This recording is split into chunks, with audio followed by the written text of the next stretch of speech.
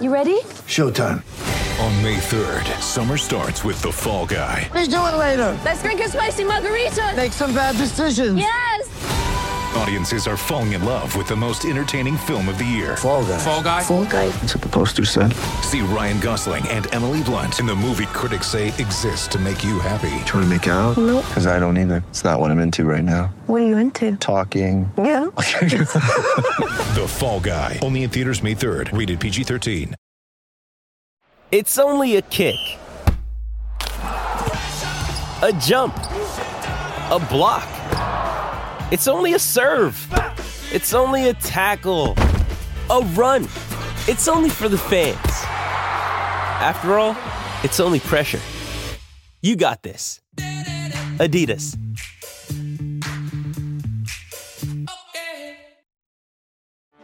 Get ready for the greatest roast of all time. The Roast of Tom Brady. A Netflix live event happening May 5th. Hosted by Kevin Hart. The 7-time world champion gets his cleats held to the fire by famous friends and frenemies on an unforgettable night where everything is fair game. Tune in on May 5th at 5 p.m. Pacific time for the Roast of Tom Brady. Live only on Netflix. Gaming the system.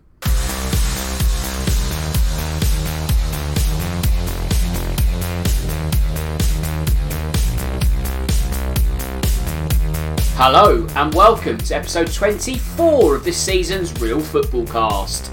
As always, I'm your host Dan Tracy, and in the next 60 minutes we'll be dissecting all the hot topics in football. As per usual, we'll be discussing what's been going on in the Premier League over the past few days, while in addition to that, there are also some off-pitch activities that have caught our eye and they'll be getting our attention in the next hour.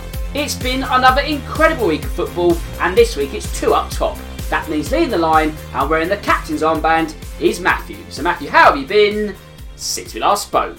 I have been absolutely fantastic. Partly as a result of the Fulham scores, which we discussed, are 13 in the space of the last two games, could easily be 20 by the time we're done with Birmingham City tonight. And on a sort of personal level, we've just got a foot of snow over in Pittsburgh, and I'm very much a fan of the snow. So yeah, it's all been pretty good past couple of days. Can't really complain. What a week you're having! Very, very quickly before we start chatting all things Premier League, the Championship, those 13 goals, how important are they going to be in terms of goal difference? Because that's an extra point in itself, isn't it? I think it is. I think that's probably been the thing that set us far apart this season. I haven't looked at the table recently, but I know we're top. I think our goal difference is like 50 something, and the team below us is like somewhere in the 20s. So as you say, there's being an extra point ahead, but the way that we've done it is just absolutely superb. Well, fingers crossed you get over the line come May. Also, with a bit of squad rotation this week, it means you're joined by the return of Villa fan, Neil. Neil, it's a pleasure to chat to you once more. How has 2022 treated you so far? It's been great. 2022 has been fantastic. Lots of ups, lots of downs, lots of facing Manchester United as an Aston Villa fan. It's just, it feels a bit like Groundhog Day at times, but thankfully that triumvirate of games, that duo of games anyway, at least is over, and we don't have to worry about Manchester United now for the rest of the year.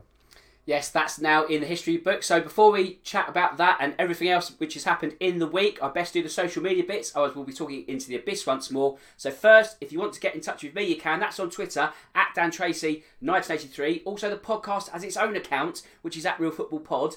And if you want to become a shareholder, of which there are now 1,300 plus, all you need to do is follow and join our very elite members club. Talking of clubs, I'm delighted to announce we're now part of the UK's first ever sports podcast network, that being Sports Social. So check out the URL and all the links posted throughout the week on the Real Football Pod account. You can find me via iTunes by searching for Real Football Cast. If you use that platform, don't forget to subscribe so you don't miss a single episode. And if you like us, leave a review so you move up the league table. Also, I need to mention my content partner, that being betting.com. For all the tips and predictions you'll ever need, go to that website. And the easiest way to find all the links is by going to Linktree/RealFootballCast. But a dot between the R and the E, you get 10 podcast platforms to choose from. It's never been easier to listen to this show. Right, it's time to go live. And where should we go first? Well, we would have likely gone first to the North London Derby. But as we know by now, it didn't take place. Matthew, a postponement plea from Arsenal was accepted by the Premier League. The big question here, did the Gunners game the system?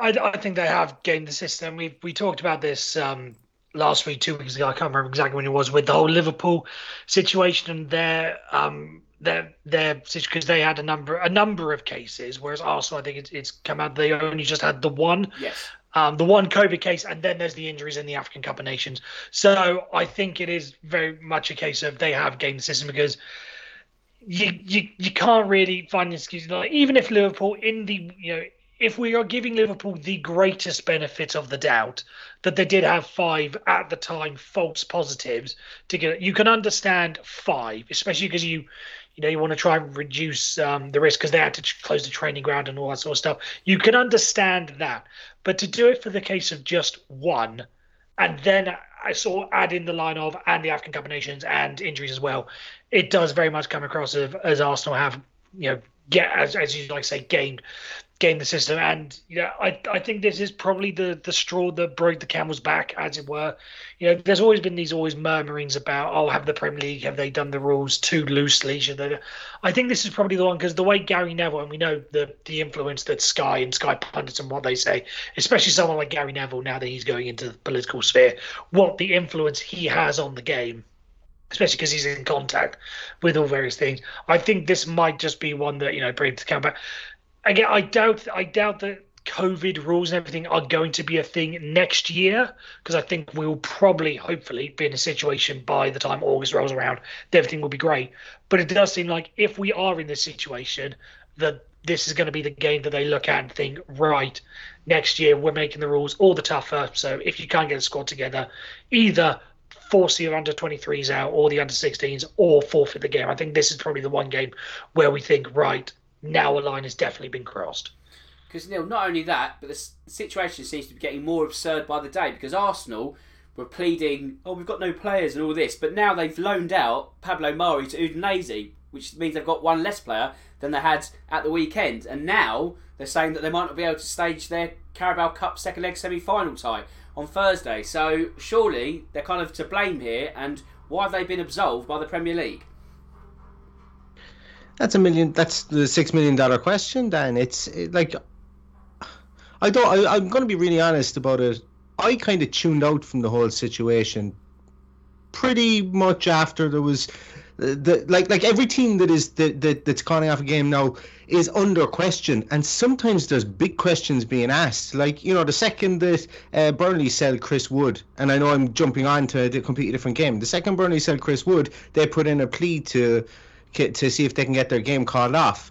Now, there may be no correlation between the two of those, but there may be some correlation between the two of those as well. And does that give Burnley extra time then to go away and purchase a new striker, have him bedded in? Does it give them time to maybe Cornet comes back from the African Nations Cup? And I think that's the problem here. I think a lot of clubs are seeing a loophole or an area here, or an opportunity, as you guys have mentioned previously, to okay, we've got players who are out at the AFCON, and maybe if we can get them back, because it's going to be over in like another 2 weeks' time, and some players will be coming back within the next week. If we can get that over, get them back, make sure that they're negative, and get them back into the team, well, then we've mitigated the offset that not having them would have had. And for some team and I know I'm moving from Arsenal to Burnley, but you could say the same about Arsenal, some of the players that they've had.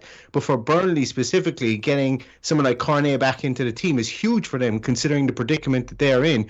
But to answer your question, the Premier League have made this rod for their own back. They have very rarely refused a request for any game. I can't think of any that come to mind. I'm sure there is one or two. And they had the opportunity, we were speaking about this prior to Christmas, they had the opportunity to have a 2-week shutdown, to move the off weeks for teams and standardise them all in a 1-2 week break, where they could have the infamous Christmas break or winter break that Jurgen Klopp has been calling for an awful lot. They didn't do that, and now they are left to pick up the pieces of what's happened. You can't have one rule for one and one rule for the other. Well, they do in a lot of other areas, but for COVID specifically, if you can adhere to the protocol that they've put in place with regards to precedent and standardisation of getting games called off, they're going to call games off.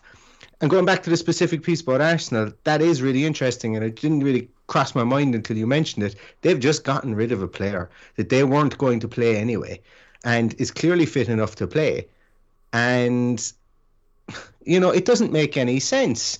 It really, really doesn't make any sense. And to be honest with you, as I say, I've kind of checked out an awful lot of the COVID cancellation side of things. If games are on, they're on. If they're off, they're off. And I think really the people that I feel most sorry for are the fans that wake up on a Saturday morning to find out games are called off at like 9 o'clock and so on. And it there needs to be a line drawn under it somewhere. I started off being a big fan of the integrity of the league is very important, and teams need to have a good team to go out and play, and you can't be playing the under-23s.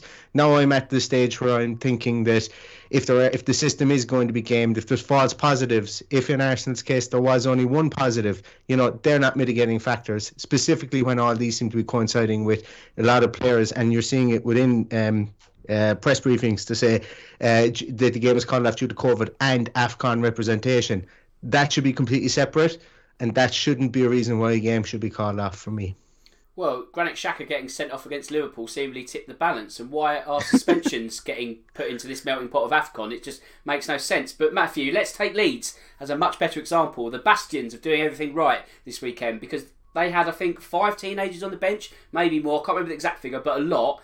And Marcelo Bielsa would have had every right to go into the Premier League and say, I can't do this fixture, I can't play, I haven't got the squad. However, you have to give him all the credit in the world because he said, right, we're going to play this, and they got their just rewards. I love the fact that you put in the bastions of Rangers just this weekend, knowing what Leeds United have got in their past with Derby County and all that. I do like that little. But yeah, I do think it is a credit to Leeds. How many people growing up would have ever thought we'd be saying that?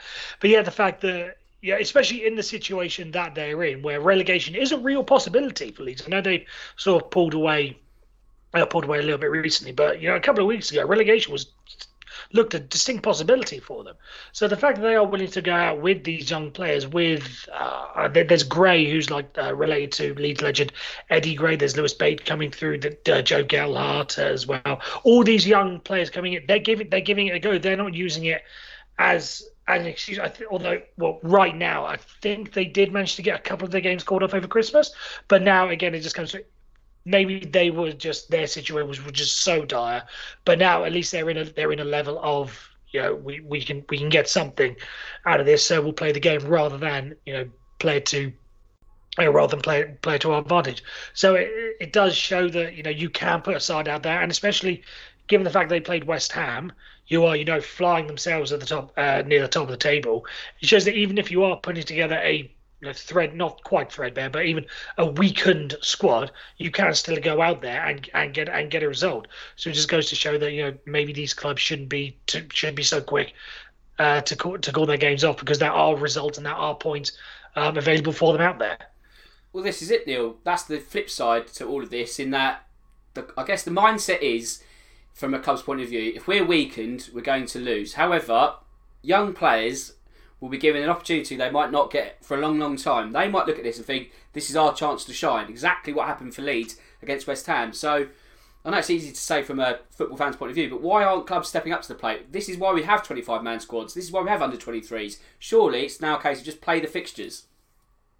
And that's exactly it. You go on Twitter, Dan, and you see every single club's fan base is raving about this player and that player. You see Arsenal in the Carabao Cup, and they played younger players at certain times in that cup, and they got rave reviews, and some of them scored. I'm blanking on his name, but he's the next prodigious player out of Arsenal's academy, and It does beg to reason that why you can't bring in 2 or 3 of those into at least a match day squad. Maybe if you have to start 2, what about it? That's what they're there for. The academies aren't just glorified ways of making money back to cover their own costs, and a lot of Premier League teams use them as that. Chelsea were heavily criticised for years as using their academy for that. Not really bringing through their players, and obviously they have in recent years with Ruben Loftus-Cheek and Hudson-Odoi and Reece James and stuff like that. But Arsenal were the poster boy for playing kids under Wenger and integrating them into the team. as were a lot of other teams in the league down through the years. Even my own Aston Villa, we would be like a lot of the players that we would bring into the team are academy based, and we're not afraid to put them in. The likes of Jadon Philogene-Bides, who didn't make the squad because of injury, but we brought on. We're starting Jacob Ramsey in midfield, and he's thriving and he's growing. And 2 years ago, no one would have said he would have been, or 3 years ago, no one would have said he would have been Premier League quality. So you're dead right. Like, these players are there. They're well vaulted and they're used as props almost for a fan base to get excited about by the clubs. But the clubs never throw them into action in the Premier League unless it's an absolute dead certain thing. So the growth mechanisms that clubs have through the academy and where they actually want them to go, you find stagnation, and that's why only 1% of them make it. And it's not because only 1% of them are good enough.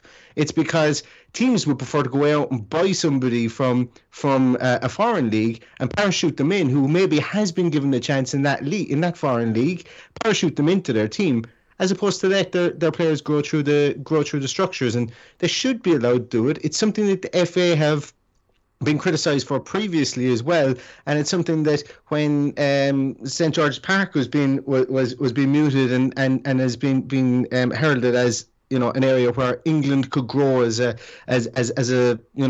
force on the international football scene. Well, why not enforce that within the Premier League and get these players more game time? Because the bigger pool of younger players you have coming through, the better you're going to be able to future-proof and manage your international team. Never mind be able to manage your homegrown game and the game at large within the Premier League. So, to me, it's baffling. It's baffling whereby clubs will say one thing and do completely the opposite once given the opportunity to do so, because they're protecting the bottom line, and every Premier League place is worth however many million.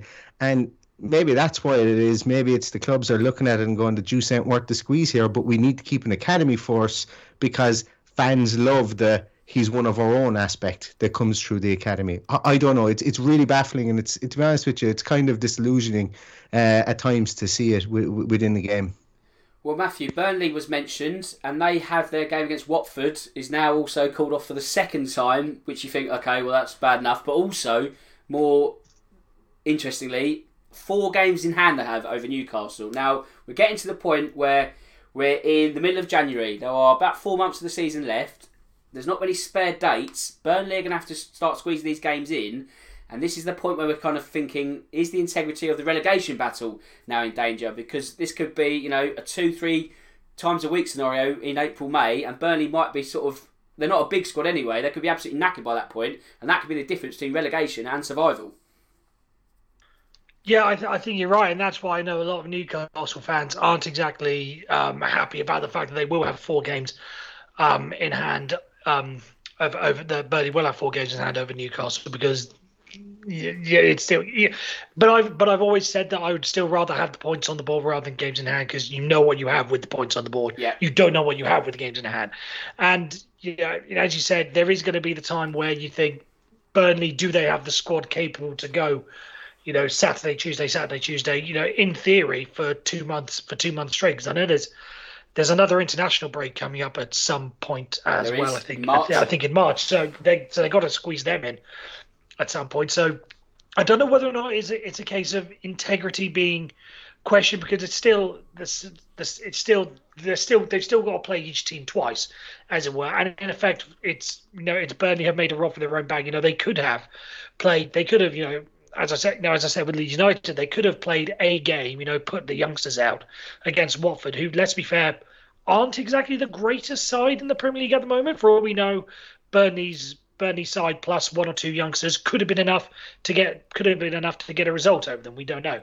But now they put themselves in the situation where they're going to have to sort it out themselves later on down the line. So I don't think it's really an integrity thing. I think the only way it would be integrity is if, of their 4 games in hand, one of them had to be forfeited and be given as a 3-0 loss or for a 3-0 win to either side.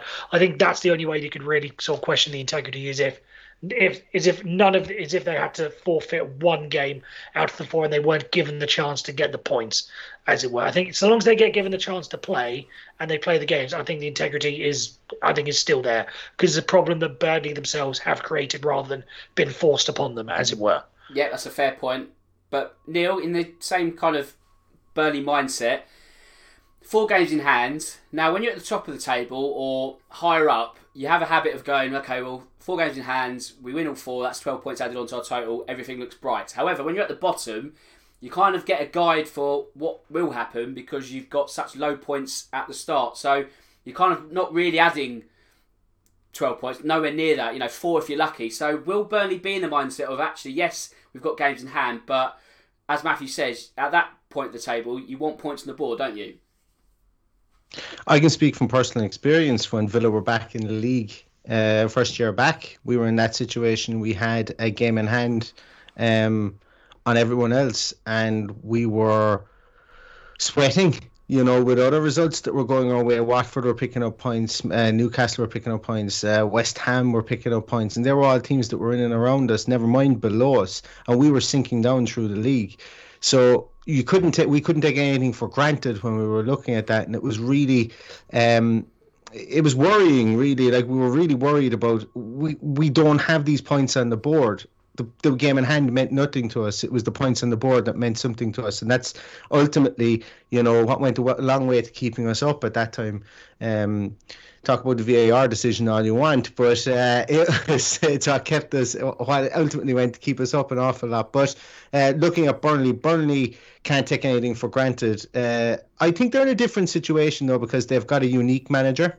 They've got a manager who is very much a rah-rah type, can instill steel and fire into bellies. And I think their predicament that they're in at the moment, having 4 points, they will go out and see those as must not lose as opposed to must win games, because while their small squad is going to be what's going to kill them in those games, but they can dig in, they can get steely, they can force a draw when you least expect them. That's been their calling card over the course of their time in the Premier League. And I think that while it's not a tap that you can just turn on and off whenever you want, but it's something that Dyche can maybe dig out for them. So the thing for me is that they can't fall into the trap of thinking that they're 4 must-win games. As you said, top of the league, they would set 12 points from those. I think if Burnley looked at those and said, okay, right, these are must not lose games, and try and get a draw from them and just dig in and be as happy as we possibly can to get these points, I think that's where they'll come from, because it's going to be a slow ascent for them. It's going to be a slow ascent back up the league from the bottom of the table. It's never nice to see your club at the bottom of the table, even from a mentality point of view for the players. It's never nice for them to be in the basement club. But as I said, the uniqueness of Sean Dyche, he's completely different to any other manager. He's just like a guy down the pub, and I think that his own kind of personal demeanour will it's almost a benefit to them to have those games in hand, and it will kind of drive their mindset when they go into those games, as opposed to going in there and thinking they have to go gung-ho to try and win 1, if 2, 3 of those games. They'll know what they need to do, and I think just getting a point from maybe 2 or 3 of those games would be something that would best serve them, I think. Okay, so COVID won't be going away, as we all know, so that story of games postponed is probably going to be a pertinent topic for another few weeks. But there's another discussion point which is also pushed to the top of the agenda over the past couple of days. That's Everton, because they don't have a manager anymore, because Rafa Benitez has been shown the door. And Matthew, after 1 win from 13 league attempts, remember this is an Everton team that were 4th at one point, his sacking was all but inevitable after that disastrous defeat to Norwich on Saturday.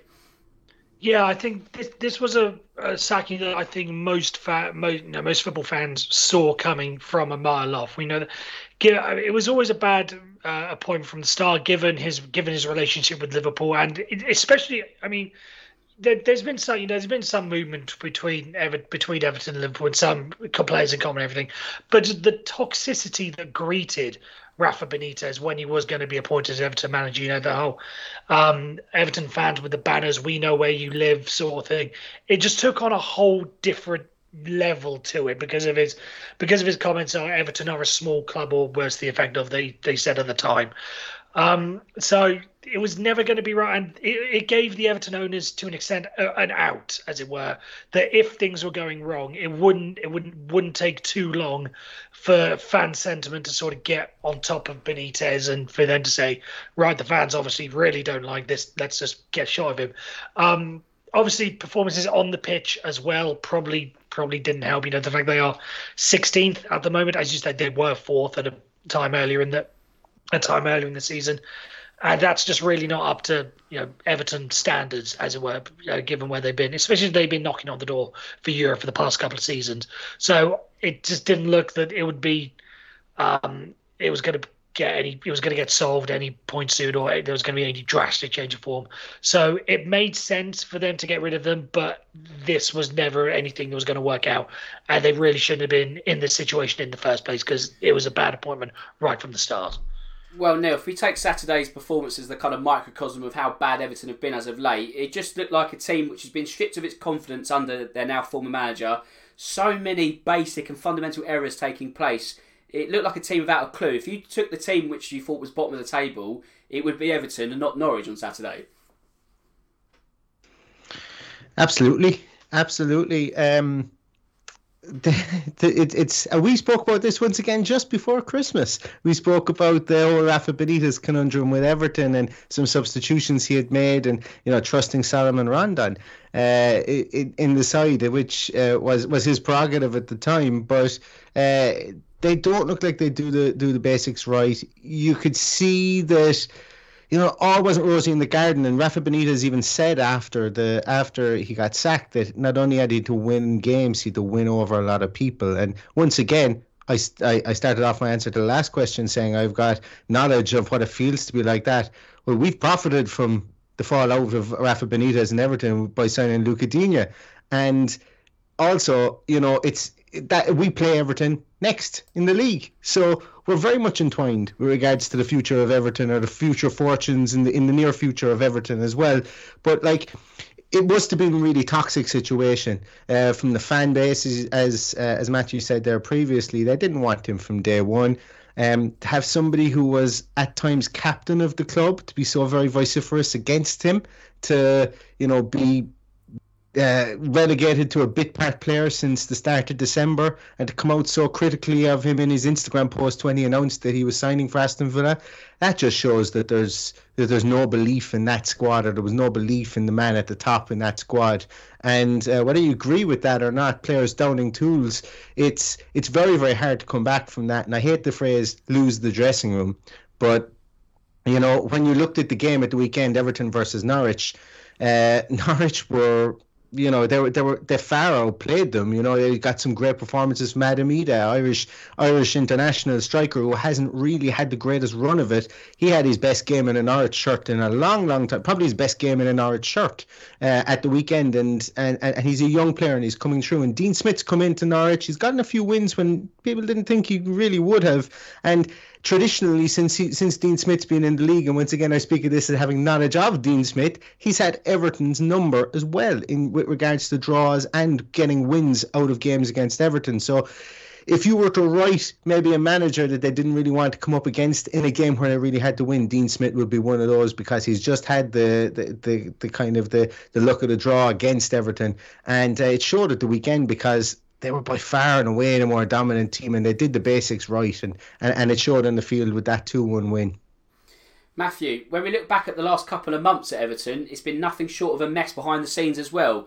Marcel Brands gets ousted in a power struggle after him and Benitez supposedly have a falling out, so he goes. Benitez falls out with Luca Digne. Luca Digne goes to Villa.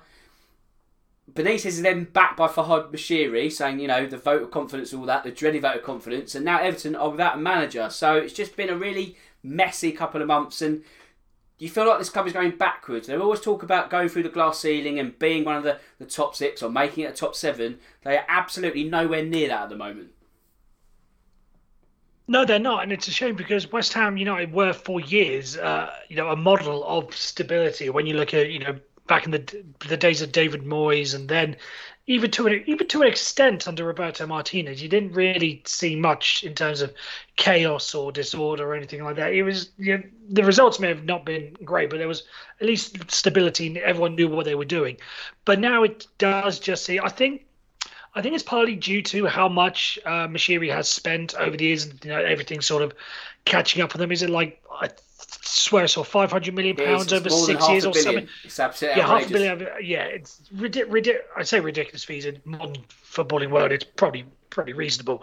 But the fact that they've spent so much and have got so little in return, then they're always just sort of chasing themselves of, oh, we've got to make a change because we've got to make this valuation worth it. Oh, but that's not working, so we've got to make a change here. So I think it's probably as a result of that, because I think I was reading somewhere that they may have financial fair play implications coming up the line. Not quite the level of like a Derby County sort of thing, but some problems coming up the line with how much they've spent. So I think it is just a level of panic, as it were, that they've got to try and get themselves back to that stable level. But because they've spent so much, then they've got to do things sort of cack-handedly, as it were. So certainly a level of chaos that pretty much revolves all around the money that has not been well spent. Well, Neil, I believe it's 6 managers in 6 years since Fahad Moshiri took over, or at least become an investor to start with, and now he's the majority shareholder. As Matthew says, this kind of trigger-happy stance at Goodison is not helping Everton at all. Obviously, money being spent is great because it's an owner which wants to support the club. But when you look at the spend of who's come into that club during that time, it's a catalogue of waste. It's a horrendous list of overpriced players who are not quite over the hill, but the selling club have been rubbing their hands with clearing for. How on earth have we got this amount of money for that player? So where do Everton go from here? Because everyone always says, oh, they're always going to be a Premier League team, they're fine. But they can't keep being this bad and going this backwards. There will be a day, if they don't improve, that they will go down. Is that day going to be soon, or will a new manager be able to steady the ship? I think a new manager will be able to steady the ship. There's still some good players there. I genuinely believe that the air in that club was just rotten, and maybe a lot of it comes from the chairman as well, or the owner of the club, and the fact that he is so trigger happy. But there are some really good players there. You can't tell me that Calvert-Lewin, that Doucouré, that Richarlison, even Rondon, Andre Gomez, Keane, Godfrey, Mikolenko, the left back that they signed to replace Luka Dean, who is a very good player. He was really, really good in the Euros recently as well. In Yeremina, you can cobble together a team there that can comfortably finish mid-table, but you can only do that if you can pull their, I suppose, their egos up off the floor. You can pull the morale in the dressing room up off the floor, and I think it's going to be a really important appointment, because maybe, I don't think they're going to go down. I just think that there's 3 worse teams than them, and sadly, a lot of the years in the Premier League, that's what it comes down to. It's not about having a team that battles and fights to stay up. When we stayed up, there was just 3 worse teams than us in the league, and we probably didn't deserve to stay up, in that year. But it comes down to 3 worse teams more than you. And I don't think there are 3 worse teams than Everton. But Moshiri, as you said, he's had 6 managers in 6 years, and every time he's thought that he's got the appointment right. And when does the finger start pointing away from you and pointing to you, in that situation? So there's going to be a lot of eyes on him. There's talks that they couldn't agree $2 million compensation fee with Belgium for Martinez. Don't know how true that is. There's also a Sky Sports ticker running across the line today to say that both Frank Lampard and Wayne Rooney are in the running for the manager. And to be honest with you, if you were to say to me nearly 10 weeks ago if that was the right or the wrong decision, I would have said it was the wrong decision. But seeing the way that Stephen Gerrard has come into our club and brought a team with him, it would all depend on the team that would come in there with him. And maybe Rooney might be the man that might be able to steady that ship and progress it forward. But I think what's going in their favour is that they have cleared out all the backroom team, even though they've gotten rid of the sports scientist and so on, and all those other guys that you mentioned. Maybe an operational switch from top to bottom that is led by a new team manager that comes in there and maybe has a say on the operational structure and maybe takes stuff out of the hands of the owner might be the best thing that they could do. But can they stay up? I think that they will stay up. I think it's kind of cool that they've never been relegated. And that means an awful lot to their fan base. So I think that the club will understand that. And even if they have a poor season and finish 17th, that would be okay for the fan base. Granted that they don't get relegated, as I say, being one of the things that they value so dear. Matthew, Frank Lampard was mentioned there, and we mention him quite often in terms of timing and when is he going to get back in the bloody game and all that. But could this be the perfect opportunity? Because he's kind of thumbed his nose at a couple of vacancies and thought, I'm a bit above that. Could Everton be the perfect job after Chelsea? I think that does come across as, again, the perfect job, because again, as Neil said, they're not going to. I don't think they're going to get relegated. I think there's enough there for them to build around, and obviously with teams being worse than them, I think there's enough room there that they'll be able to stay away from relegation. So if he could just come in and steady the ship, as it were, for these first few rounds, and then again start to build himself, because he didn't do a bad job at Chelsea. It was just he just wasn't good enough in Roman Abramovich's eyes, because we know what they're like. But I think a club like Everton, because I remember Aston Villa being talked about as a possible destination, and I thought that was a pretty good idea as well. I did the size of the club as well, what they were looking to do go forward. It seemed like the right fit, a level below Chelsea, but a club on the up. I think that's probably what you can assign to Everton as well. A little bit below the top six, as it were, but a club that, with the potential and with the right manager, it can be on the up, especially with the right investments. And they start to throw the money around sensibly this time.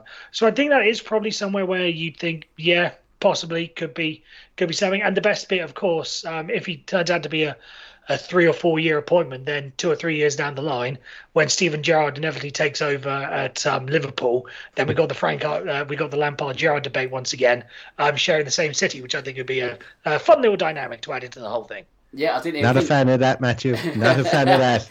It's been poo-pooed by Neil, but I like it, Matthew. It's a good long-term thinking there. But let's go to the title race now, and you'd have to say it's down to 2 horses at best, really. One, if we're being honest. But, Matthew, Chelsea suffered a defeat to Man City on Saturday at the Etihad. A 12th league win in a row for the Light Blues. You'd have to say it was very much deserved on Saturday lunchtime. Yeah, it was. It was just one of those games where you think, we call it a title 6-pointer, and I think that pretty much title decider. I think, because that probably does put Manchester.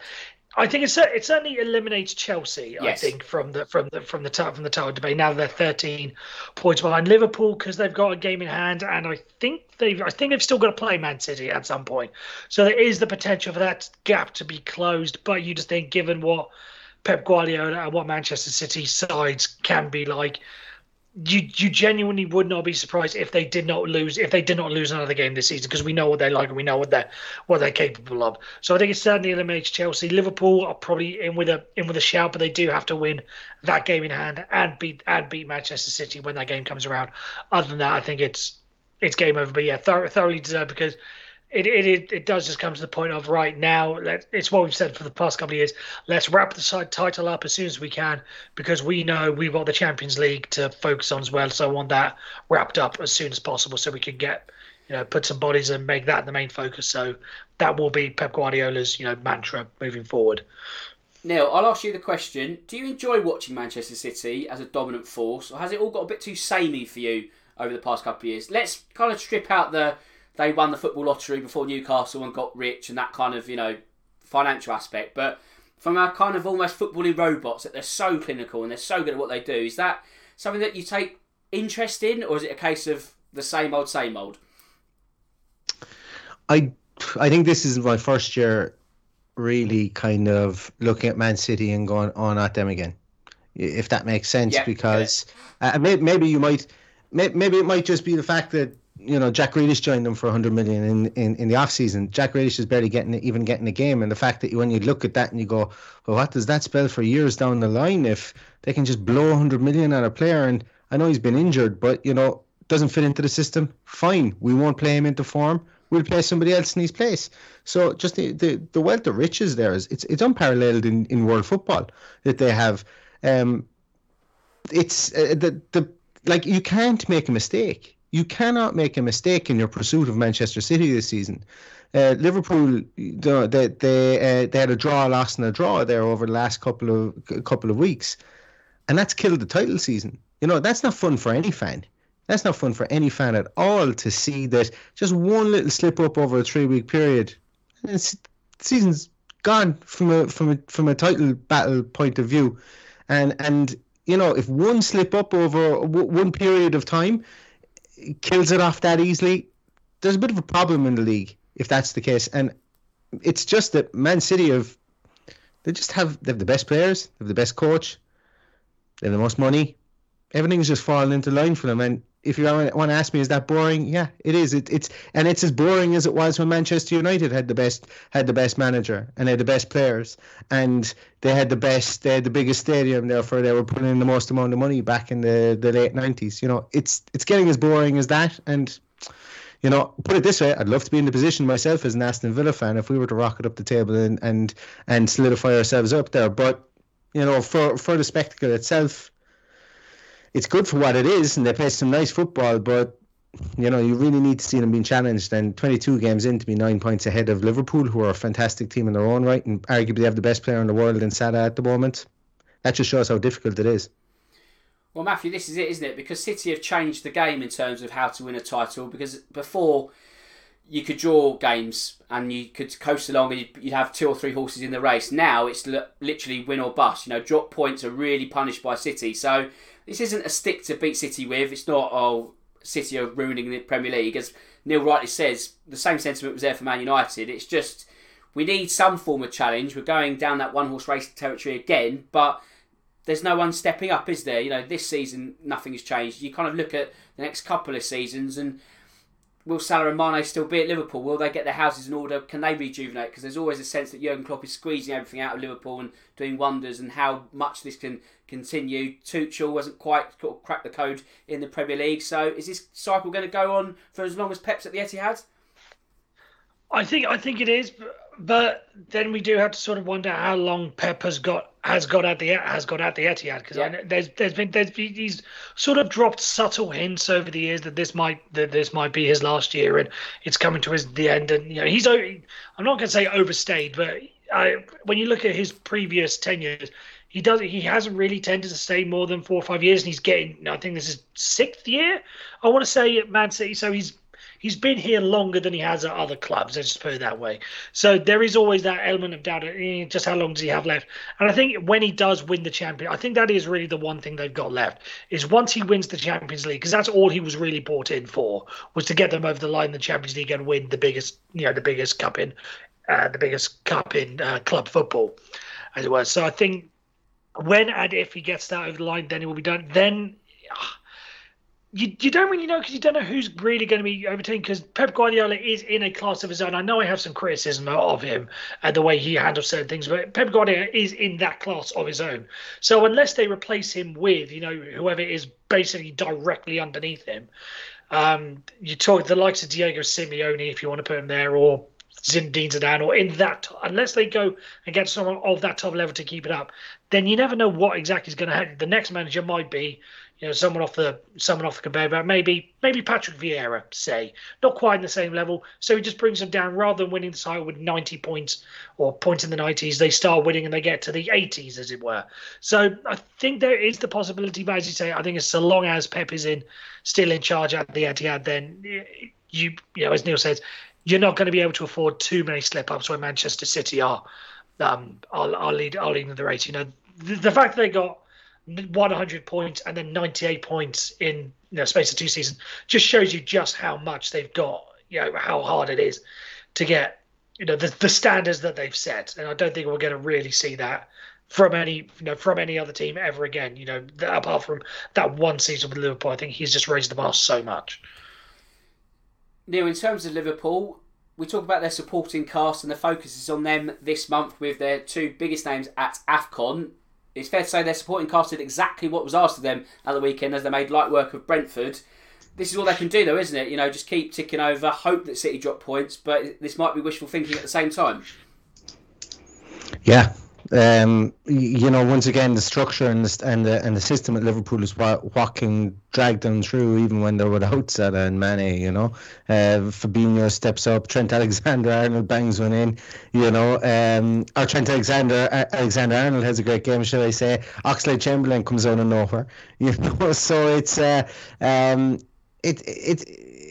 it's not even the squad building with Liverpool, because Minamino is somebody who's been only used sparingly. He was out on loan, if I'm not mistaken, last year as well. He really hasn't lit up the Premier League, didn't light up the Premier League last season. But he comes into that Liverpool team, he's all energy, he's all action, and he does the role he's told to do by Klopp. So, we go back to talking about managers and Pep being the real driving force for Manchester City, because they found it difficult to put together consistency over the previous managers.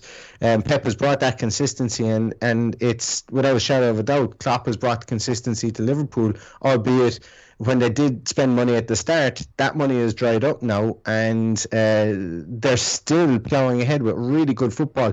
And they're a much better team to watch than 90% of the other teams in Europe as well, because they play beautiful football, and it's end to end, it's exciting, and even without their two top players in the team, two top probably goal scorers, as I'd say would be a better way to put it, they can still put up 3 goals against a really dogged and determined Brentford team who were coming off a 2-1 win at Aston Villa and had have thrown up some results in the Premier League in their first year there as well. So Jurgen Klopp is a fantastic manager, and it even just goes to highlight how far ahead Manchester City are, that when you've got a generational manager like Klopp in the right situation, at the right team, with the right players, to still be 9 points behind a Manchester City team, it's phenomenal. It's mind blowing, really, to be honest with you. But Liverpool will plug away. Man City, when Man City lose, Liverpool have to win big and try and close that gap. And as I say, we're just over halfway there, and I think every Premier League football fan would be hoping that happens. Whether it does or not, I don't know, but Jurgen Klopp will still send his Liverpool team to go out there and win 3 or 4-0 every opportunity they can, and that's why I like them, because they don't go out to win 1-0 or 2-0. They go out to destroy teams, and there's I suppose there's a right or overs feel about that as well, to score as many goals as you possibly can. Neil, let's stay with you. We're going to Villa Park next, because although it wasn't a win at the weekend, I'm sure you would have celebrated just as much as you came back from 2-0 down against Man United. I guess Stevie G would have had something to say at half-time, because it wasn't a great 45 minutes, but a different team after the interval. Absolutely. First 45 minutes were... I think I thought I was going to lose some teeth watching it. I was grinding my teeth so much. There was just so many things that we did wrong. It was sloppy. It was slow. It was respectful to Manchester United, and that was the thing that killed me the most. This is a team that we played 3 times over the last 2 months, and 3 months maybe, and it was the respect that we gave them when they were at one of the lowest ebbs in their Premier League history. Of course, we give away that really, really silly first goal. Whatever you want to talk about it, the free kick was borderline free kick, but it was given. We didn't react to it. We had players still trying to organise our defence. Nobody was looking up. Ball comes in, and then our goalkeeper drops it in between his legs. It was Laurel and Hardy stuff at times. But saying that, our goalkeeper came out only 5 minutes later and spread himself like a bed sheet and stopped a great ball or a great shot later on. So he picked himself up. Villa got themselves back into the game. We were much the better team as the half finished and the second half started. We came out of the traps really, really, really, really strongly. Then we pull out the gun again and shoot ourselves in the other foot, because we'd shot ourselves in the first foot in the first half, and then Morgan Sanson leaves a pass short, and Bruno Fernandes skips in and batters one in off the bottom of the crossbar. That goal was annoying for a lot of reasons. I suppose number one was it was our own fault. We made that goal against us to a great degree. But the second one is, if you line up every single Aston Villa player that's ever played in the Premier League, and you get them to hit a shot like that, to go in like that, every single one of them go over the crossbar. It was just one of those goals. He kicked it as hard as he could, and it just shot in off the crossbar, and that was galling. It was, as an Aston Villa fan, you're sitting there and you're going, why do I do this to myself? Big marquee game. Two new signings. Signed the third highest, or the third most expensive player in the world. Philippe Coutinho comes in. And at this stage, you're kind of wondering, what the hell do Aston Villa have to do to beat Manchester United, or even to play against Manchester United? Are we that mentally weak against them? And lo and behold, we bring on the little magician himself. And he comes in, and not only he comes in, but Carney Chukwuemeka as well, who's somebody that there's been a lot of talk about in Aston Villa. We spoke earlier in the podcast about trusting your youth players. Aston Villa are very much doing this in the Premier League. Chukwuemeka, 18-year-old, comes on, gives a really, really assured performance in the middle of midfield, allows our front players to go forward an awful lot more, and Chukwuemeka is playing in a kind of a more withdrawn role that he's not really used to playing. He is a more of a number 10, number 8, but he comes in, he really steadies the ship inside there. Coutinho is just pretty much told, come on and run everywhere and try and get on the ball as much as you can and be a workhorse, and it works. We get the ball into the channels an awful lot more. We're running in between the defenders and the fullbacks. You can see the ball for the second goal. I'll start with the second goal first. The ball Naomi Buendia plays is absolute chocolate. The way it goes in there, it is gorgeous.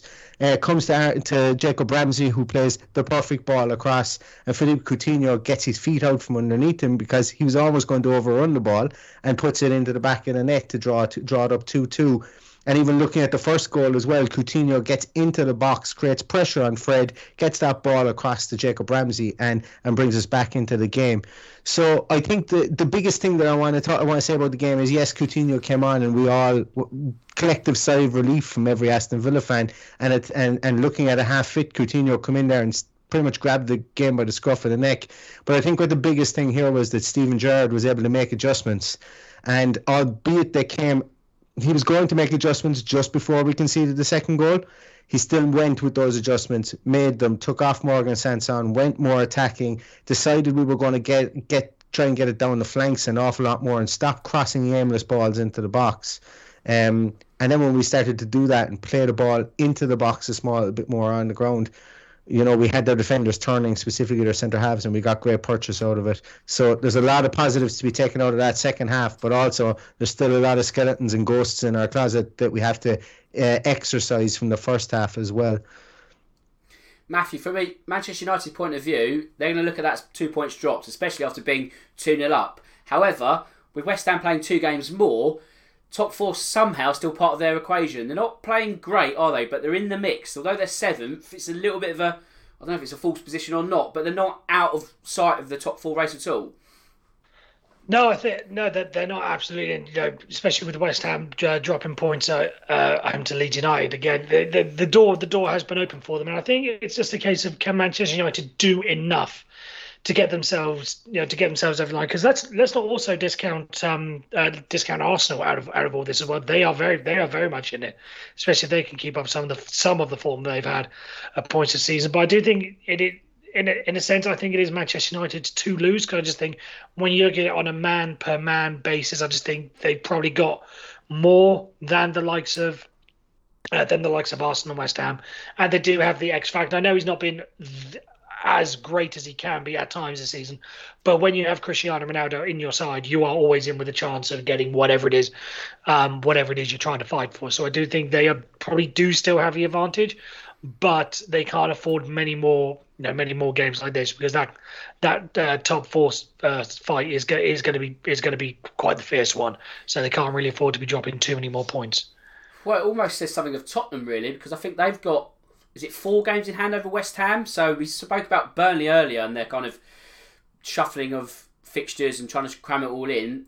You've got to remember, Burnley aren't in the FA Cup, whereas Tottenham are in the FA Cup. They could be out by the time they meet Brighton in the first week of February. But Matthew, again, that creates its own problems, doesn't it? Because Tottenham are going to be in a bit of a bind in trying to cram in all their fixtures. So, they're kind of in a good position if you do the maths of, we've got 4 games in hand, we had 12 points. We could even be third. I think it's that silly. But then you look at the fixtures when they've got to be played and the teams they're against, and all of a sudden, things aren't that simple. Yeah, indeed. I will admit, Tottenham have just been so too far, out of sight, out of mind with all the games that have been called off. Exactly. I forgot just how close they were. In thinking, you literally only just maybe look at the table to realise, Tottenham, again, you can't rule them out either. But again, it just comes back to, will they really do they have the strength and depth to go, Saturday, Tuesday for the lengths they did? And I know we discussed this when the decision came out, but now I can almost understand the reluctance of some Spurs fans, as it were, to say, okay, we don't need the Europa Conference League this season. I was personally against that whole notion. I think if you're in a competition, you go in to win it. But given the way things have panned out for them now, I'm not totally on board with it, but I can understand where a lot of those Spurs fans were coming with when it comes to this, because they probably, a couple of them probably foresaw that this was coming down the line. Thought we can probably get rid of that one. So yeah, it's certainly going to be an interesting one for Spurs as well. But again, I do still wonder about the lack of depth, because if Harry Kane gets himself with a little bit of a knock and he's out for 3 weeks, which could effectively be 6 games, then all of a sudden Spurs are really up a certain creek without certain paddle. So yeah, it's going to be a risky one for them. Yeah, I think with Tottenham, as you say, with Europe, we can get away with all these fixtures not being played at the moment because there's no Europe. If there was both, I think we'd be in a right mess. Last season we were playing in that sort of early part of the season almost every 2 days, like literally, Tuesday, Thursday, etc., etc. Nonsense. And I don't think we can sort of go down that route. So thankfully, that's not the case. But depth is another sort of question which we don't have time to talk about this week, but we certainly haven't got that. And Neil, Wolves, they're kind of lurking in the European shadows. They're not doing fantastic in the sense of where they were under Nuno, but they're kind of solid, aren't they? Really solid, if anything. And I think that solidity comes from Jose Sarr. Last season they had Rui Patricio.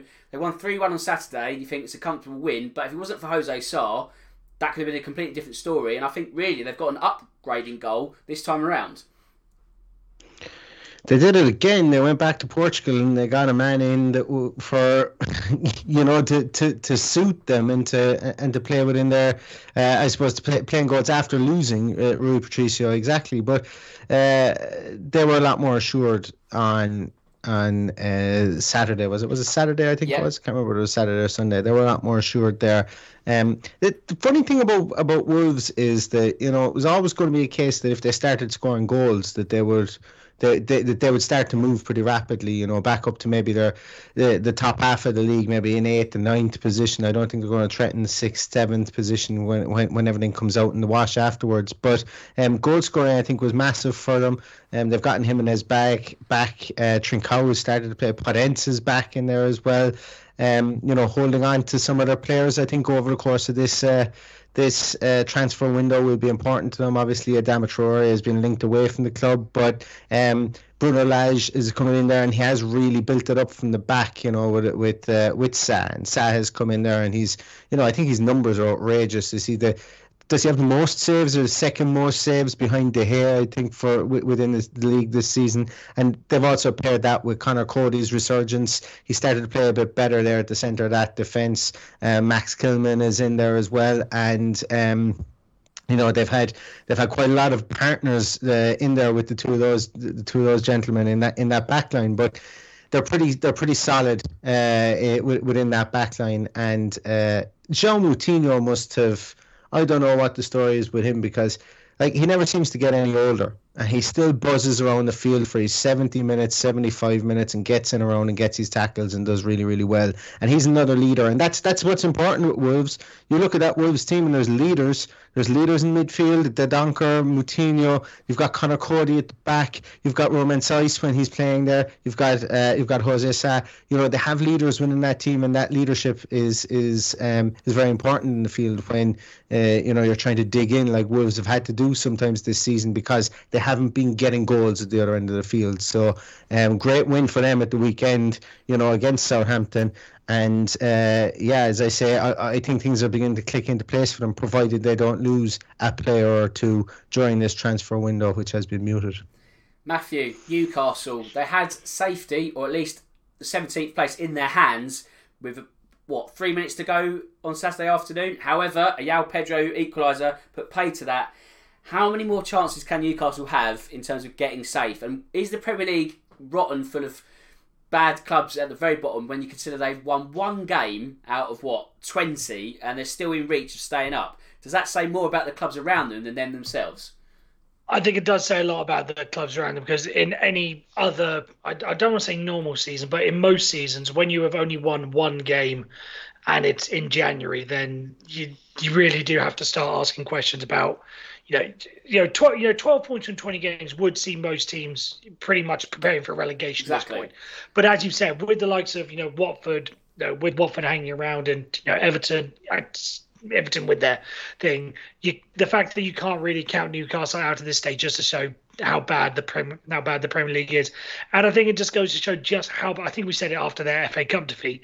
The fact they put out a strong side against Cambridge and still managed to lose was, it's a symbolism that, crikey, there is a lot of work to do. I think the same thing can be said after the draw with Watford.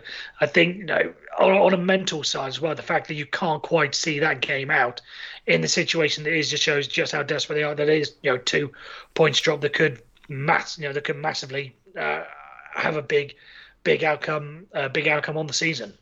Yeah, I think that could be one of the biggest blown opportunities. I know they're spending money and they're trying to rejuvenate the squad, but they need wins. It's just every chance they have of getting a good result, it slips through their fingers. And I know they kind of keep given all these extra lives, but surely if they're not making use of them, they will get punished in the end. Neil, very quickly, Friday night saw some Premier League football. Brighton versus Palace, another feisty affair once again. More late drama. I think this is the 4th game in a row in which there's been a decisive goal or goals in the last 10 minutes. Who should have won that one? I think Brighton. For me, I think Brighton should have won that game. That Crystal Palace had an awful lot to thank Jack Butland for, and I thought their two midfielders were fantastic. Obviously, Conor Gallagher and Jeffrey Schlupp as well. But Brighton laid siege to their goal at times. I think Trossard had something like 5 shots. They had multiple players that had multiple shots in that game as well. So on a different day when their shooting boots were a bit better, or if they're able to convert those, I think that I think that it would have been out of sight come that time. But that's why they play football, and that's why you play your injury time, and that's why you have a goalkeeper. That's why you've got a referee in there keeping note of the time, because it's always an opportunity for no matter what time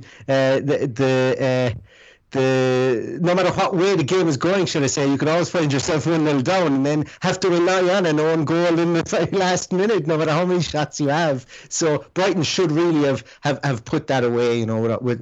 I felt that they were a lot more dominant. The statistics showed they're a lot more dominant, but in a game like that is a rival, two rival fan bases, two rival teams, there was a great atmosphere on TV for it, and it was fitting for a Friday night game. I really enjoyed it.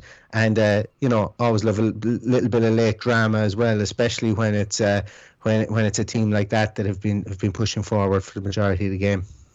Yeah, I would share that opinion. Good thing Max, Palace fan, isn't on the show, because I don't think he would. So Max, if you're listening, I kind of apologise, but I don't really. But don't hold it against us. I hope you'll be back next week. That brings us to full time on that slightly controversial note. So Neil, a cracking effort this afternoon. I hope you enjoyed that one, and you'd like to come back soon.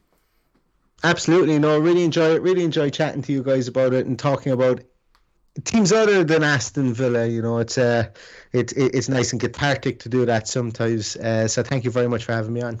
Not a problem. And Matthew, thank you for wearing the captain's armband this week. As always, a pleasure to chat to you once more.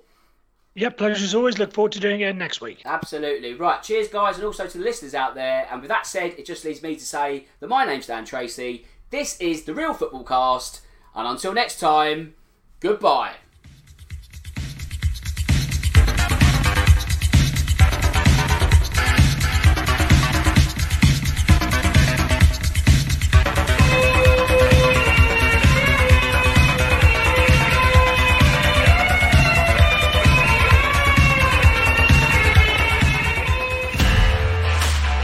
This podcast is part of the Sports Social Podcast Network. Sports Social Podcast Network. With Lucky Land Slots, you can get lucky just about anywhere. Dearly beloved, we are gathered here today to... Has anyone seen the bride and groom? Sorry, we're here. We were getting lucky in the limo and we lost track of time. No, Lucky Land Casino, with cash prizes that add up quicker than a guest registry. In that case, I pronounce you lucky. Play for free at LuckyLandSlots.com. Daily bonuses are waiting. No purchase necessary. Void where prohibited by law. 18+. Terms and conditions apply. See website for details.